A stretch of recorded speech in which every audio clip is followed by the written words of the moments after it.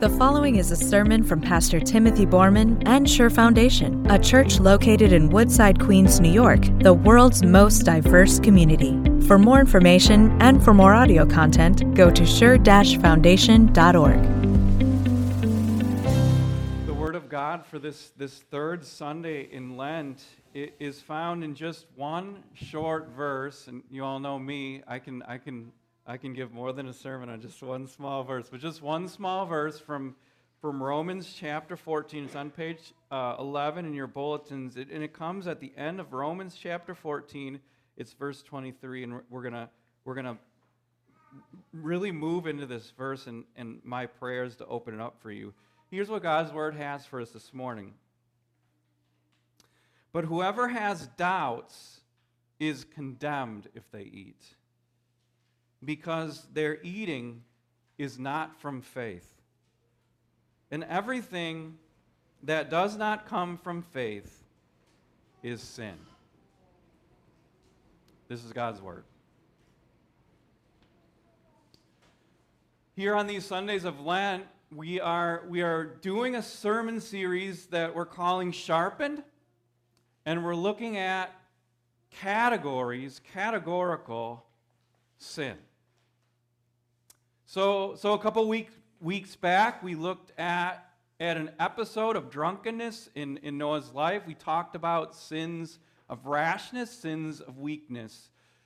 And this morning, we're going to talk about a different kind of sin, a different category of sin, and it's called sins against conscience.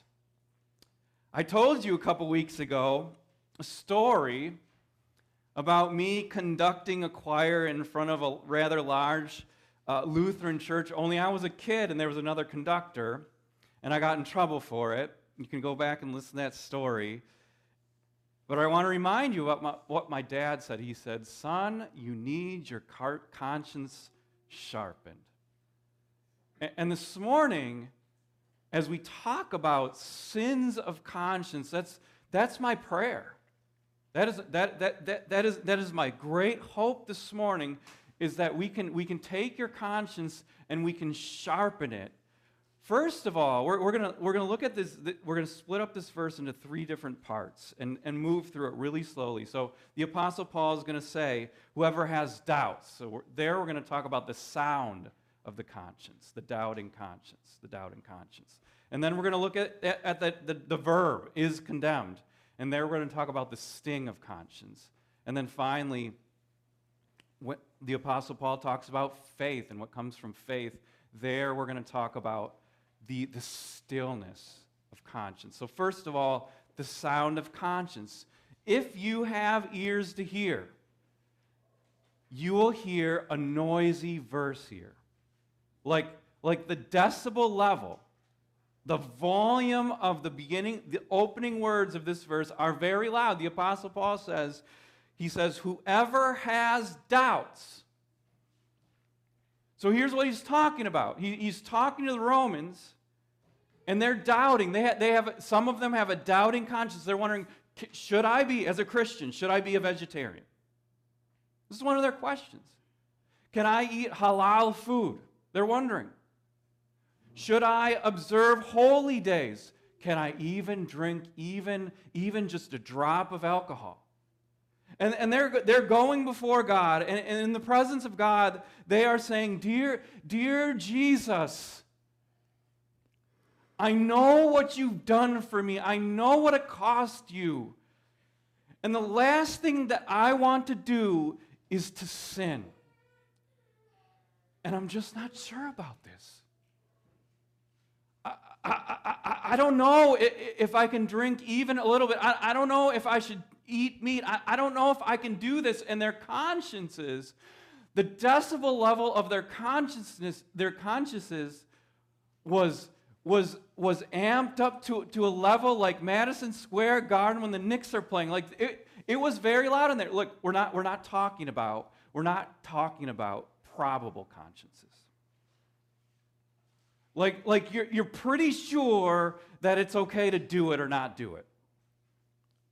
We're not talking about correct consciences, because you can have those, like where you know it's wrong or you know it's right and it's 100% certain. Because you can have a conscience like that. We're talking about a situation that's filled with ambiguity. We're talking about middle things or adiapha. We're talking about things where you can't even get past 50%. And you're wondering, I don't know if I should do it. And the conscience is screaming at you. I think moms feel this. They call it mom guilt. Moms feel it. I was reading a book over my vacation called A Tree That Grows in Brooklyn. And it's one of the top 100 books in the New York Public Library. And it describes this mom in Brooklyn 100 years ago. And the New York City public libraries were requiring the kids to be vaccinated for measles. And the immigrants, this was a new immigrant family, did not want the vaccinations. And the mom didn't want to see her kids her name was Katie. She didn't want to see her kids vaccinated for measles. So you know what she said to her kids who were 6 and 7? She said, go alone to the clinic. And this is how the author puts it. You're coming with us, right, Mama? No, I've got to go to work. Who's going to go to work if I don't? And the author said this, covering up her conscience with indignation. She knew, like the mom knew deep down, this is a messed up thing to do. I shouldn't send my 6 and 7-year-old to the vaccination clinic alone, but she couldn't do it. So she went against her conscience and sent him anyway. She covered up her conscience with indignation. She ignored the decibel level. Look, this is the one I'm trying to show you. I'm trying to show you that we need to hear the sound of our conscience. And sometimes the volume of our consciences is way up. Like you can hear your conscience, it's a doubting conscience that's screaming at you. Like these moments are sometimes so rare in Christian life where you know that what you're about to do or what you just did is wrong. And like you're on your knees and you're crying your eyes out and you're thinking, wow, I do not have a clear conscience right now. The decibel level of your conscience is up to heaven itself. God, I've sinned against you. But most of the time, it's like that mom in Brooklyn. And the decibel level is like crickets. You know, I think Disney was onto something, like in the film Pinocchio, Jiminy the Cricket, where at night, you've probably been in places where they have crickets, and at night they come out, and it can be pretty loud, right? But if you're not paying attention, it goes right into the background, doesn't it? And even though the cricket is there, you don't hear it anymore. I want to take that background sound and bring it forward. You know, our consciences, if we have ears to hear, are talking to us all the time. Like you get to the end of the day and you just feel a little bit uneasy about the day. And what you discover as you think about the day and you're thinking, why do I not have this sense of peace? Why can't I get to tranquility right in this moment? Like it just feels kind of messed up. And then you think through the day and you're like, oh, that's right. I wasn't sure if I was going to do that. And you covered it up by opening up your Facebook app for the second. And you just moved on. The Apostle Paul this morning, he wants to bring the crickets forward so that you'll begin to listen again to the very real voice and conscience that God has gifted to each of us. This is the sound of conscience. And it's real. I can't emphasize this enough. It's really important that you hear it. Because listen to what the Apostle Paul says, and this is the sting of conscience then. He says this, Whoever has doubts is condemned if they eat. So here we have a doubting conscience. They're wondering, should I drink the wine? Should I eat a little bit of meat? Can I do it? Should I have the halal meat? And they're doubting, and they're wondering if they can stand before God with a clear conscience, and then they eat. And they're doubly condemned, Paul says. First of all, by themselves. Because they're looking at it, and they're like, I'm still not sure. That might have been really offensive to God. And they're saying to themselves, I am a piece of trash. Self-condemnation. I can't believe I did that. And then when a person like that who's already self-condemned, they come into the presence of the very God who bought them with their blood, and they say to themselves, you know what, I can't feel right before God now. And so they're condemned before God because they can't rise up in faith and trust that they're forgiven.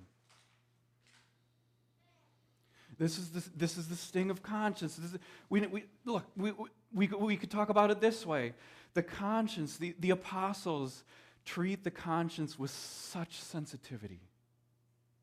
You think of the conscience like it is to the soul what the eye is to the body. It is something that illuminates. It helps us to separate between light and darkness. It helps us to see what is morally correct before ourselves and before God. It is an organ. You know what you can't do with an eye? You cannot turn the eye into a pincushion.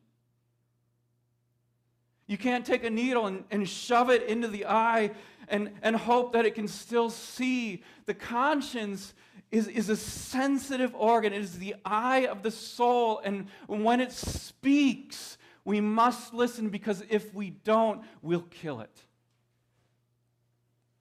We'll stick needle after needle after needle into the eye, and after a while, it'll die. The Bible says that you can sear it. You can ruin it. Look, sometimes I think people think that when we sin against conscience, it's like touching an electric fence, like, ooh, that hurt for a second. But it's not. What God is saying, what the Spirit is revealing to us today, it's like sitting in the electric chair. Can't do it. We cannot. This is the deep sting of the conscience. Now, I want to help you. Look, just to bring this into real life for just a second, the Romans, what they never should have done is eaten. And the Apostle Paul is saying that. If they can't get to 100%, they can't eat. That mother in Brooklyn, what she should have done is she should have went with their kids. She didn't. When we're dating, when we're in marriage, there's certain acts that won't feel good. Don't do it, right? That's what the Apostle Paul is saying. My dad taught me about this. His conscience was bothering him at the time. He went to his pastor. He told me this story. He went to his pastor, and he said, I have this job that makes me go into heterodox churches and raise money. And he asked his pastor, what should I do? And he said, well, do you think it's wrong before God? Does your conscience bother him? My dad said, yes.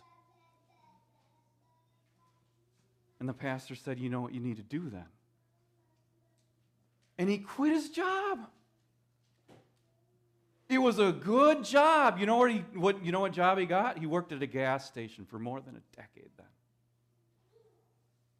All because of his conscience. Like we cannot live with this day after day, sticking needles in the eye of our soul. The Apostle Paul says we need to treat it with great sensitivity, or else we become condemned. Here's a couple of things, two things actually.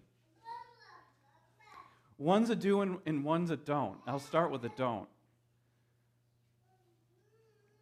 don't ever go against conscience. Not ever. King David did. And it was an assault on his faith. And he pushed the Holy Spirit right out of his heart. Don't ever go against conscience. Don't fill in your 1040, like taxes are coming up and you change one little number, you decide to not report your tips, and there's little crickets creeping off, and you're like, you know what? I'm going to report it. Don't go against conscience. When someone wants you to do something and they're asking you to do something and it just doesn't feel right, don't go against your conscience. It's an assault on your faith. That's what he's saying. This is the don't of the sting of conscience, but there's one do. If you have a doubtful conscience, you're not sure, in all the shades of gray of life, look, the Bible gives us clear, bright lines that we can never cross in so many areas, but then there's so many other areas of life that are simply ambiguous in shades of gray. What do we do? If you're doubting, this is what you do. You search the Scriptures, and then you pray. And if you cannot get a heart's conviction from the Holy Spirit and from your search of the Word, just don't do it. This is because we, to the extent possible for poor sinners, we want to protect our conscience. So this is the sting of conscience. And now, like, I've been coming at you with the law so far this morning. And there's not a lot of good news in that. There just isn't. The conscience can be a noisy, complaining thing, and it can sting us deeply. Now I want to talk about the stillness of conscience. And we need to back into this from Paul's words. This is what he says. This is what he says in the verse. He says, everything that does not come from faith is sin. But I want to back into the gospel here and talk about what does come from faith for a second. Because this is what faith does. Faith looks to Christ. And what Christ has done for us. His life is the healing balm for our consciences. His righteousness is our robe, his death. Christ's death is our rest. It is the healing balm for our consciences that they may be cleared and our sins forgiven. And his resurrection, the Bible says it is the declaration that we are right with God. And that declaration screams louder than any guilty conscience. You are forgiven because Christ is for us. Sometimes in life, this is true. And I'm gonna say a phrase that when I wrote it in Microsoft Word, it said might be offensive to some people. But I'm gonna say it because it has resonances with this verse from Romans chapter 14. There's an aphorism that we use in English, and we say, damned if I do and damned if I don't. And I'm going to be honest with you, I've been in a situation like that. I think if you've lived long enough, you have too. Like, if you do it, you don't feel good.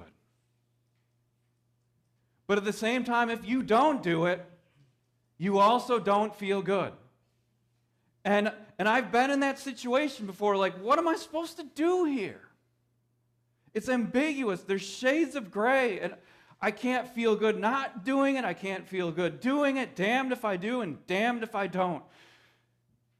And here's what I want you to know.